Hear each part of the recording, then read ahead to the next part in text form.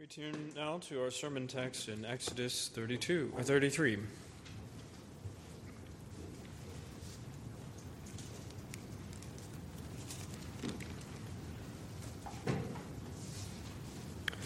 Exodus chapter 33.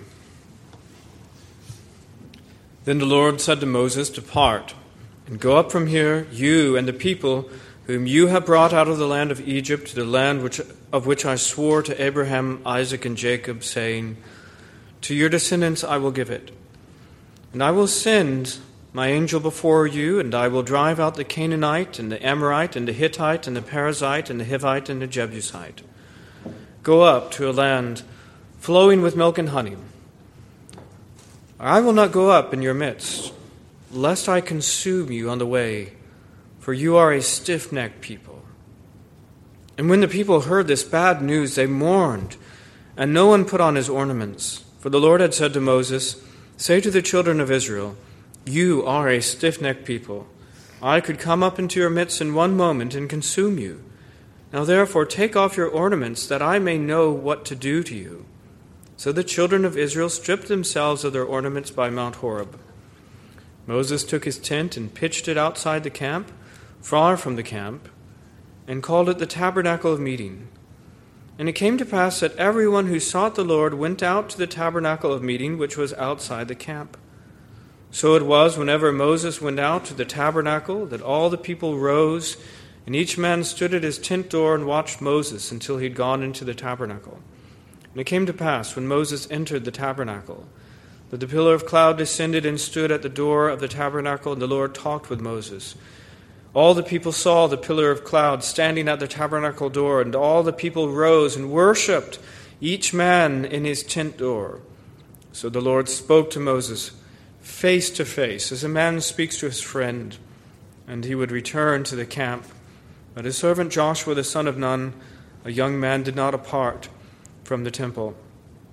And Moses said to the Lord, "See, you say to me, bring up this people, but you have not let me know whom you will send with me. Yet you have said, I know you by name, and you have also found grace in my sight. Now therefore I pray, if I have found grace in your sight, show me now your way, that I may know you, and that I may find grace in your sight. And consider that this nation is your people." And he said, "My presence will go with you, and I will give you rest." And he said to him, "If your presence does not go with us, do not bring us up from here. For how then will it be known that your people and I have found grace in your sight, except you go with us? So we shall be separate, your people and I, from all the people who are upon the face of the earth."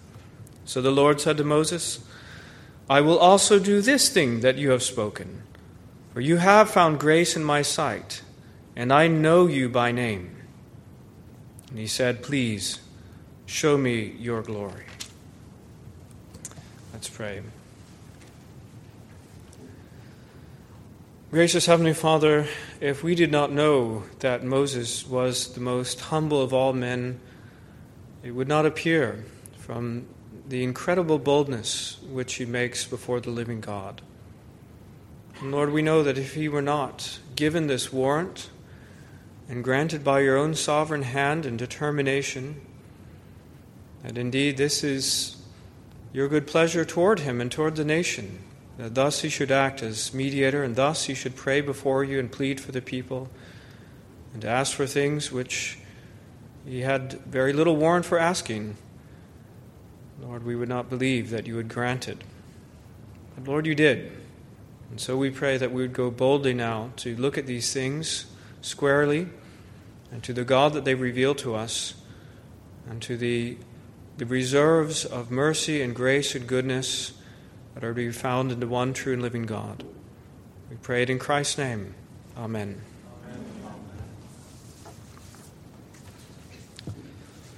So, tonight we come to Exodus 33. You know, Exodus 32 is all about the golden calf. This people is prayed in bold sin. Incredible indeed that they should fall so far, so fast, having been recently rescued and redeemed out of the nation of Egypt. And we saw the amazing power that was granted to Moses in his office as the appointed interceder, the one who would come as in his intercessory role, the mediator. And so that even though God had said in verse 10 in the previous chapter, "Now therefore let me alone, that my wrath may burn hot against them, and that I may consume them, and I will make of you a great nation," that is not what in the end happened, not at all. Moses interceded for the people on the basis of God's name and on the basis of God's covenant promises, and he wins. There's a victory. God agrees to it, and God relents from the harm that he would do. And so, the amazing result of verse 14, the Lord relented from the harm which he said he would do to his people. And so God didn't wipe out the people entirely, just like he did with the old world and their sin, wiping it out entirely except for Noah and making a new people out of Noah and his family. And God would not wipe out this nation as they so richly deserved. Yet there are still consequences for sin in this life, as we saw. And so we know that people like Achan were actually executed for far less than those people who made the golden calf, right? That was a much worse breaking of God's law. And justice demanded consequences. But even here, it was only about 3,000 men, and probably those who played a leading role in all this. And with the notable exception of Moses' brother Aaron, who played a very leading role in all this.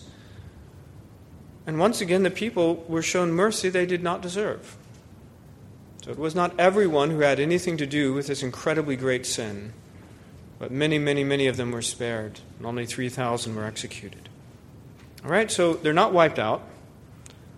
Only 3,000 of them pay temporal consequences for this great sin.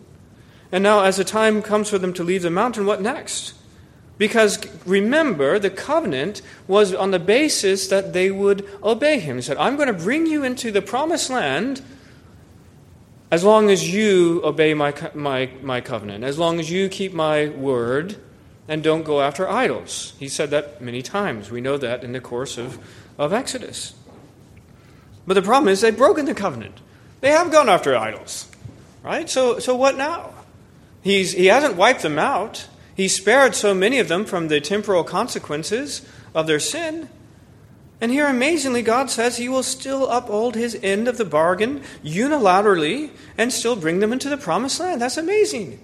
God is so good. If you read this chapter and say, "Well, God is a harsh God," you have missed it, right? Because it's grace upon grace, mercy upon mercy, one layer after another.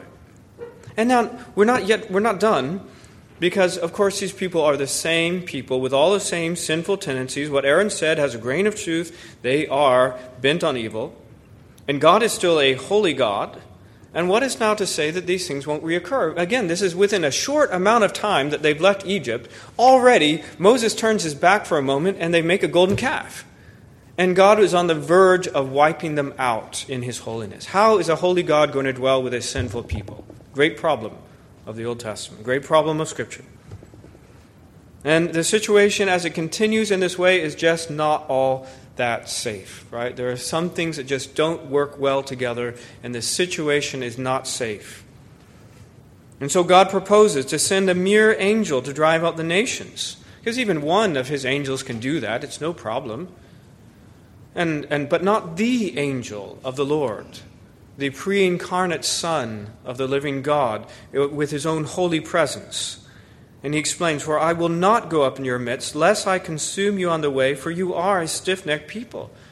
And you could just take that as good news. Well, God is looking out for our benefit here.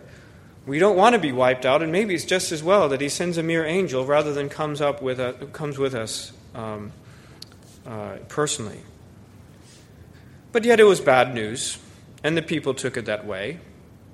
I want us to see, though, in the clear light of day, it's better than being wiped out, right? So the people didn't get wiped out. They are still going to the promised land. You know, it's like in a family pointing out to the kids that they no longer deserve to go to the special place they're going to go. And maybe there's some little thing that you're now taking away from the situation, but they're still getting to go to the place that we're going. And if Moses was in a mood to settle, that would have been it.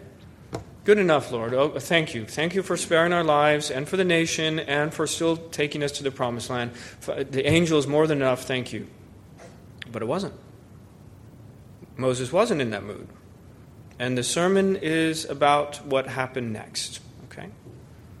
And I think this is highly relevant to our situation. Highly relevant. Right? Because how much we ask for in the days ahead is up to how much we ask for. Okay? It has to do with our estimation of God and the extent of His mercy and grace and just how much He is willing to give His people. And we also have to decide whether we want to settle. Are we in a mood to settle for good enough? Or do we want a little bit more? So the title of this sermon is Wrestling for God's Presence. Wrestling for God's Presence. The 4 points are bad news, humbling, wrestling, and good news. I hope, children, that's pretty good for you guys. The first and last are bad news and good news, and in between it, humbling and wrestling. Make sense? All right. So wrestling for God's presence. First, the bad news that is given. Depart and go up from here, you and the people whom you have brought out of the land of Egypt, to the land which I swore to Abraham, Isaac, and Jacob, saying to your descendants, I will give it. There's nothing bad about that. Again, this is a reiteration of the amazing, wonderful promise of God to bring them into the promised land. And they should have all breathed a sigh of relief, saying, good, we still get to go to the promised land. Wonderful. But notice in verse 2, and I will send my angel before you, and I will drive out the Canaanite, the Amorite, the Hittite, the Perizzite, the Hivite, and the Jebusite. Now, almost always I agree with the translation of the New King James. It's a strange thing, actually. It's alone in translating this as the big A angel. Actually, the Authorized Version has it as little a, and the ESV and all the other respected, any version that has any respect would have it as a little a angel. And I think that they're right about that in this case. It's ambiguous in the Hebrew, but in the text that follows, it makes it pretty clear what this is. All right. Notice a difference. The way that promise was given back in Exodus 23:20. Behold, I send an angel. Yeah, it's the same basic word. Before you to keep you in the way and to bring you into the place which I have prepared. Beware of him and obey his voice. Do not provoke him, for he will not pardon your transgressions. For my name is in him. Okay, that's really important. So, angel alone is ambiguous, but when it's my name, what is the divine name? Right? It's those 4 letters. The Lord. My name is in him. But if you indeed obey his voice and do all that I speak, then I will be an enemy to your enemies and an adversary to your adversaries, and so on. So that was the angel of his presence, the angel of the Lord, the pre-incarnate Son of God. And so that's confirmed then back in our text in verse 3 when he says, go up to a land flowing with milk and honey. He's being gracious and good even in that. He's reminding them of the goodness of the land that he's going. But I will not go up. And I would say, but I will not go up in your midst, lest I consume you on the way, for you are a stiff-necked people.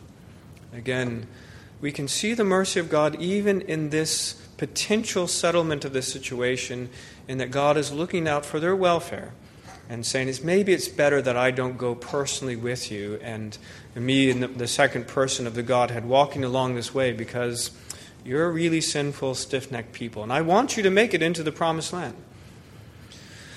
Well, that's the bad news, and the people rightly mourn about this. And we see, secondly, humbling. There's bad news and there's humbling. Verse 4, when the people heard this bad news, they mourned. Beloved, I want to tell you, this is good news for me. There's bad news, but when I read this about God's people, that's the best sign I've seen yet from this people. A reminder of the goodness of God to them. Somehow he has brought them to this point that they're mourning. If they knew it was good for them, theoretically, in some sense, maybe they wouldn't have asked for such a near presence of God, if they were thinking carnally. But I think they've been humbled. I think that this rebuke that came upon them, I think that the very minor in grand scheme of discipline that came upon them as the Lord plagued those 3,000 in their midst had its intended effect. And the whole people are in a different frame of mind. They recognize the great sin that they've committed against God, how they've offended God. They begin to remember just what a privilege it is to have the felt near presence of God with them. And they rightly mourn about this. That's really good news. And no one put on his ornaments. Verse 5, for the Lord had said to Moses, say to the children of Israel, you are a stiff-necked people. I could come in your midst in one moment and consume you. Now therefore take off your ornaments. And I'll stop right there. In verse 6, so the children of Israel stripped themselves of their ornaments by Mount Horeb. Well, that's an outward sign then of the inward humbling. Now how did these slaves get ornaments? Again, because they plundered the Egyptians on the way out. And the irony is, of course, that they took some of their ornaments and they used them to make the golden calf. They still had plenty left over, and they were wearing them. But it wasn't appropriate in this moment to do that. And rather, as a sign of their humbling before God, they all willingly took off those ornaments. And they wanted indeed to show to God and to one another that they had been humbled by these things. And just as a reminder, of course, we don't deal these things utterly literally and sort of mechanically and like a Pharisee, but there are times that even in our outward appearance, we're humbling ourselves before the living God. There are seasons of fasting and prayer. And unlike the Pharisees who make a great show of those outward things, of course, it's the inward. But when it's time, when we know that we've sinned or that our people have sinned, we come in our humility before God because we know that that's what's likely to bring the answer that we want. Well, I'll just mention that one thing also. Now, therefore, take off your ornaments that I may know what to do with you. What does that imply to you? Do you remember that thing that the Lord said in chapter 32 where he says, leave me alone, that I might wipe out this people? It's an implicit invitation. It's telling them this isn't the end of the story, right? For if you're wondering, is it not totally against the Word of God to even try to wrestle with Him at this point? Isn't it all foreordained? What is the point of prayer and such matters? The Lord Himself gives you just a little bit of a foothold, just a little bit of a camel's nose to come and change the outcome in prayer. Now, do you believe that? Do you believe that such things in the goodness of God happen? I hope you do, because the Bible is full of such things. And what he says is, that I may know what to do. What it means is that although I've already said this is the likely outcome, this is what you deserve, this is what's best for you in some sense, he says it's still open-ended. And the invitation now is for the people to demonstrate their humbling before him, because of course a prideful people are not going to receive anything from the Lord. But in their humility now, they want to change that outcome. All right. Well, that's the humbling. Thirdly is the wrestling. Now, therefore, as I say, that I may know what to do, because the people, the status of the people is in some doubt, and Moses right now, no doubt, is preparing himself to fight for the people, to wrestle for God for their good, however unworthy and unthankful they might have been for his services. Because that's exactly what we find him doing next. Right? As he's making his walk back to meet with God, he is doing so having determined to wrestle for the people. Now, as I say, were he at all in the mood to settle, he might have said, look, I've already saved these people from extinction. You think that's sufficient? We're still going to the promised land. Maybe it's just as well that the near presence of God isn't so close to us, because this thing's going to happen again, and it's going to be a lot of trouble for me as well as for the people. But no, he wants the best thing. He doesn't want to settle for this kind of compromise situation. He wants the best thing. He wants the promised land, and he wants the presence of God. In fact, as we're going to see, he wants the presence of God even more than he wants the promised land. And he wants all the people too. He wants all of it. And he's not afraid to wrestle with God for it. Friends, this is an example for us. We'll return to it in our application, but look, if God wanted to take the edge off of any of these things, he could easily have done that.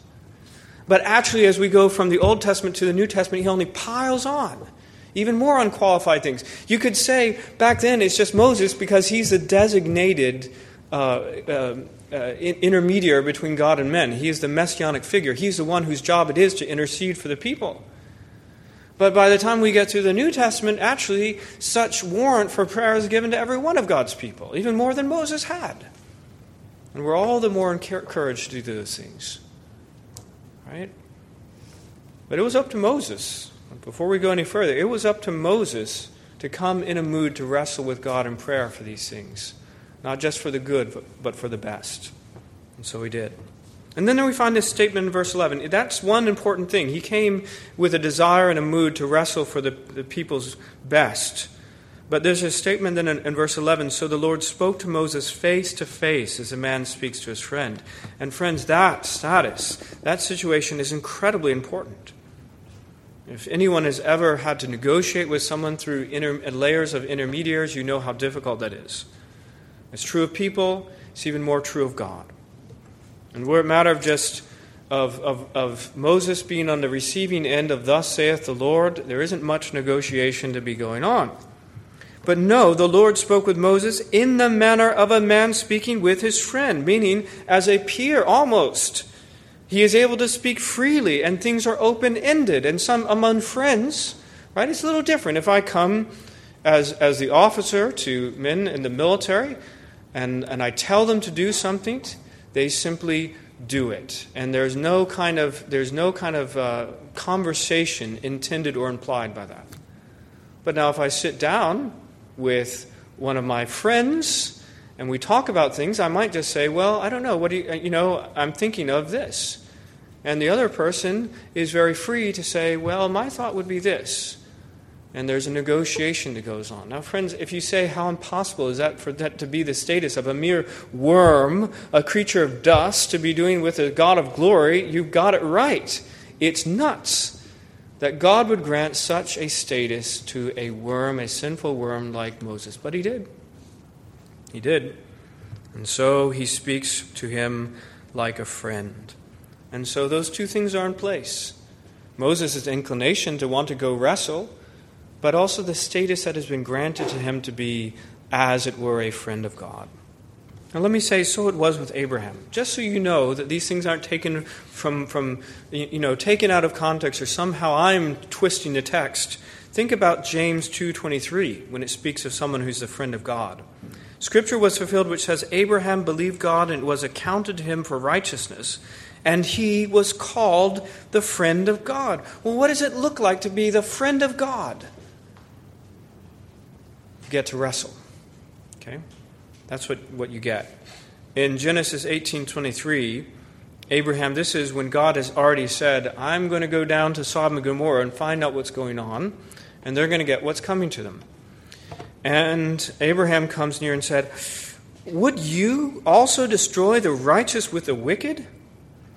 Suppose there were 50 righteous within the city. Would you also destroy the place and not spare it for the 50 righteous that were in it? Far be it from you to do such a thing as this, to slay the righteous with the wicked, so that the righteous should be as the wicked. Far be it from you. Shall not the judge of all the earth do right?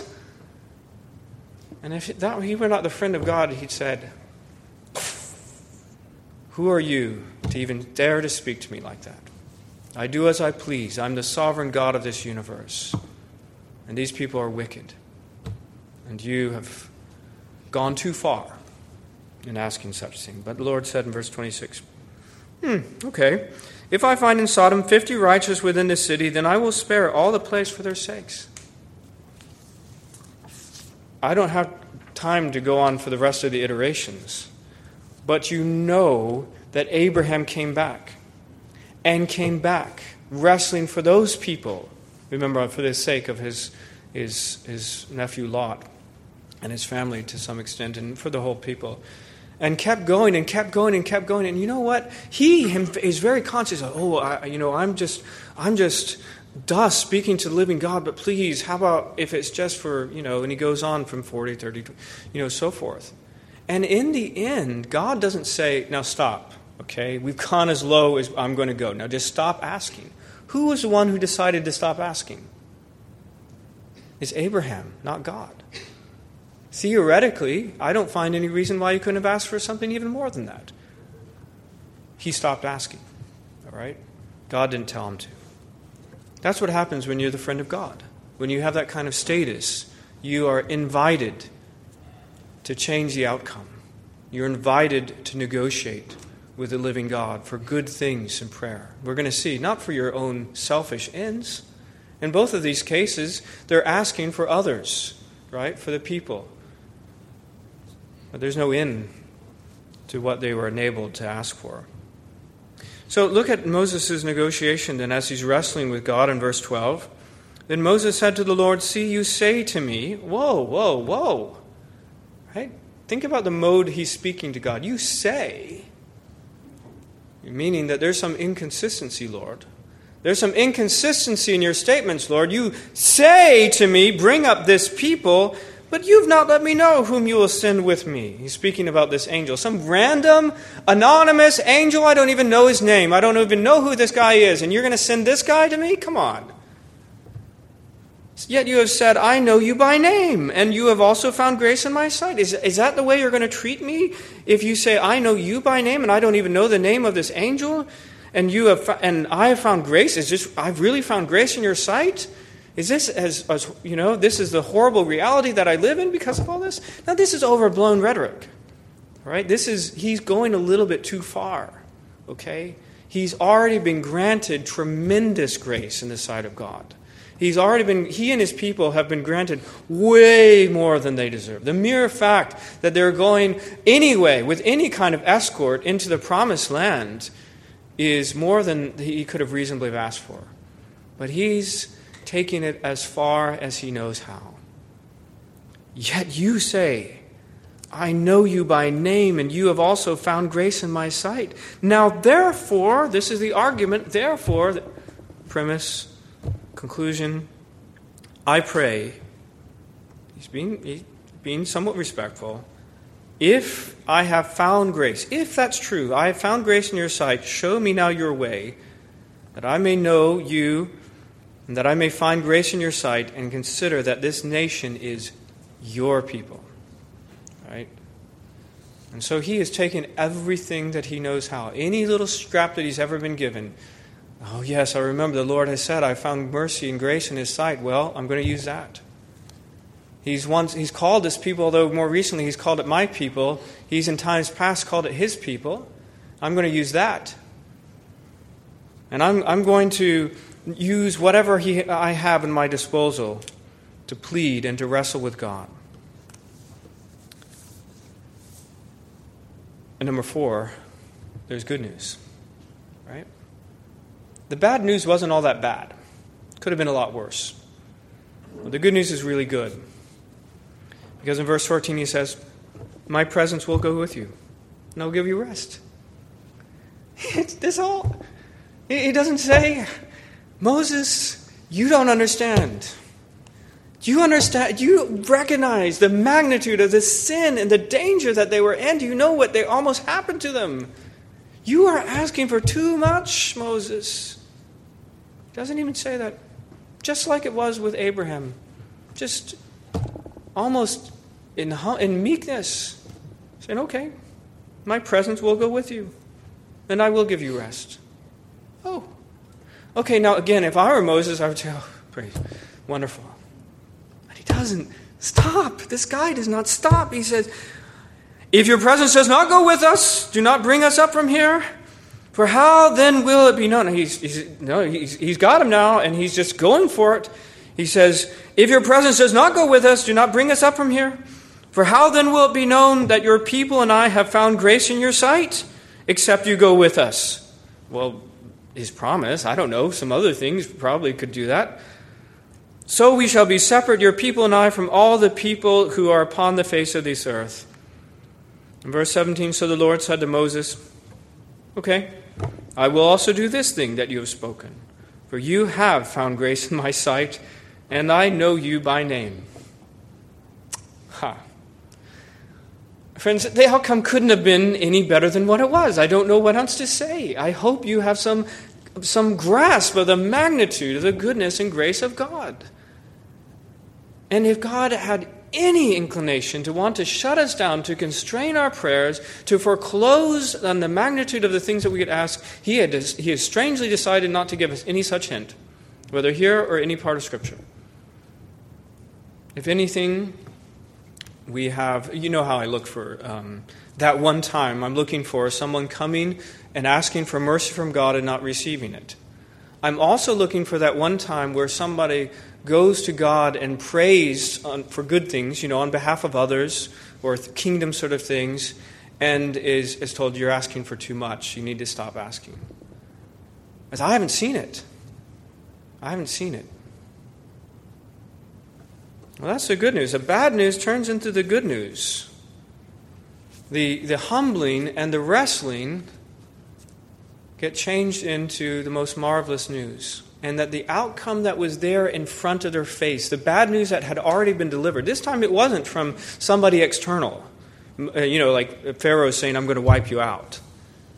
It wasn't from some army that's coming to invade, saying, I'm going to destroy you. It was from God himself in righteous judgment upon their sin. And even this was mixed with amazing mercy at this point, too much mercy. And yet even that outcome gets changed for something better. Friends, what do we say about this? Number one, entrust yourself to Christ. Okay, right now I want to entrust myself to Moses. I would be glad to do that. If I were in this world and I said, well, let me at least have a leader like Moses who will go to bat for me in ways that I would not dare to do so, because he seems to get what he wants before God. Yeah, he does. He's still around, by the way. Still around. A reminder of he appeared on that Mount of Transfiguration, and we'll see him in glory. But there's one better that he pointed us to, and that is the Lord Jesus Christ. And friends, if Moses always got everything that he wanted, say one thing for himself. Remember, he did want actually himself to walk into the promised land. And all he got as a compromise from God is to walk up and see the promised land before he died. But on behalf of the people, he got everything that he ever wanted, everything that he ever interceded for them. And that's just a bare shadow of what the Lord Jesus Christ is able to accomplish on our behalf. If you have any sins, if you have any desire to do yourself good, your family good, you will entrust yourself to this mediator, the Lord Jesus Christ, who ever lives to make intercession for us, there seated at the right hand of God, having his ear, and with the holes in his wrists, and the big hole in his side, there pleading before his blood, ever pleading, that we might have mercy and grace beyond our desert. Entrust yourself to Christ. Secondly, avail yourself of prayer. Okay, just do that. Do that. Give it a try. Because you can ask for things as a Christian. You can even argue for things that are amazing. And more often than not, God gives them. All right, it's hard for me to articulate how I feel about all this, but I am one who comes fresh from the experience of knowing this is true, of feeling like maybe I'm asking for a little bit too much, but finding out I didn't even ask for enough. Okay? I am torn. On the one hand, I want to say, do you understand just how great the answers to prayer that we've already seen in this church? And on the other hand, I want to make sure that I don't, and some of you are going to be feeling like, well, but Bill, there are these things in my life that I have prayed for and I haven't seen answered yet. And it seems like those two things are at conflict. And I recognize that conflict. I know the disappointments. And I don't want to be guilty of overstating things. But friends, the only thing I have here is the Word of God. Right? I don't have my own word to give you. I'm not going to try to interpret your experience and say this is how God has designed things. I'm going to say that the Word of God says something different. James 4:2, you do not have because you do not ask.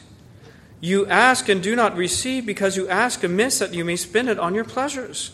So let's not ask for things to spend on our pleasures, but let's do ask for God's name to be revered in this place, His day to be hallowed, His house to be inhabited, the nations to be brought in, for Satan's kingdom to be destroyed. And let's not stop asking. We haven't asked for enough yet. We can ask for more. The door is wide open for more. We've not even exceeded what we can ask for our friends in America. They've told us that. We are so far from exceeding what we can ask the living God for in these ways. I think we'll know when we've asked for too much. He'll tell us. But we haven't done that yet. We're not even close to it. I remember praying as Kevin Bidwell encouraged me to pray for 100 members for this church. It was a step of faith to pray for that, because we would be only the second of the 18 EPCW churches to reach that number. Well, friends, I had to turn in the numbers, and we have 96 members of today. And there are that many people who are now interested, 4 more, who are interested in membership. And that, Lord willing, in a few months we will be there. And all glory goes to God for that. But now what? What are we supposed to pray for now? That prayer has been answered. Well, friends, I don't know. I'm going to be giving some thought and prayer to what we pray for next myself. But again, I point out the simple fact that in the clearest possible way, God is calling us away from a place that holds 100 to a place that holds 1,000. And we have to think about, therefore, what we're asking for as we do this. How reasonable do we want to be? Lest we be proven wrong, because that's the risk we take, isn't it? If we boldly ask for something, and those people there asking for crazy things, and we see that no church has ever been blessed like that in recent history. Okay, in times past, but not now. Or how daring do we want to be? Coming to God in a season where He seems to be giving whatever we ask for. Maybe we ask. And we let God decide how much is too much.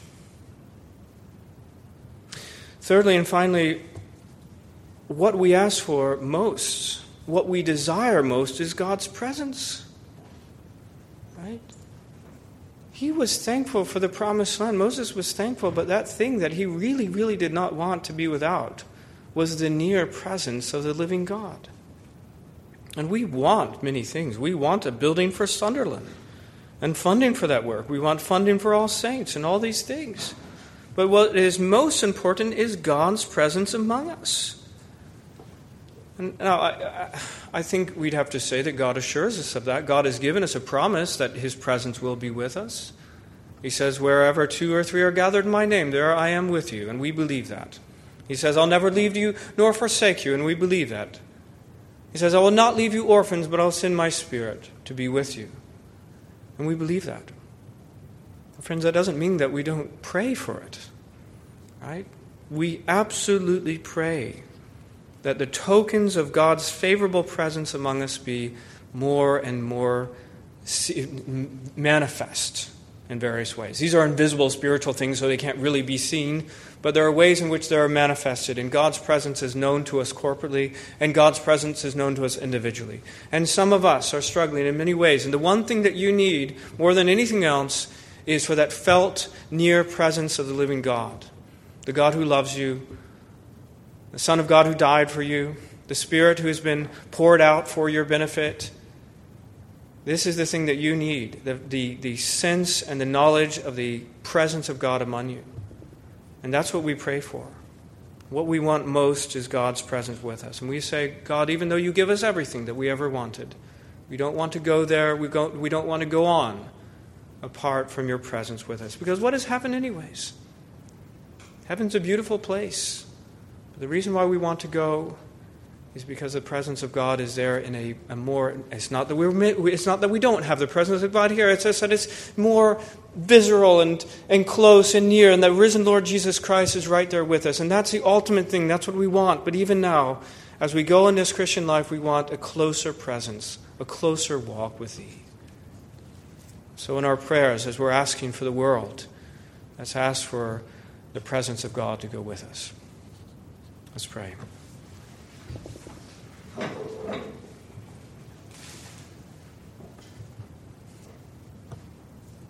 Loving and gracious Heavenly Father, Lord, you have shown us yourself, even in showing us the sin of your people that is beyond imagination.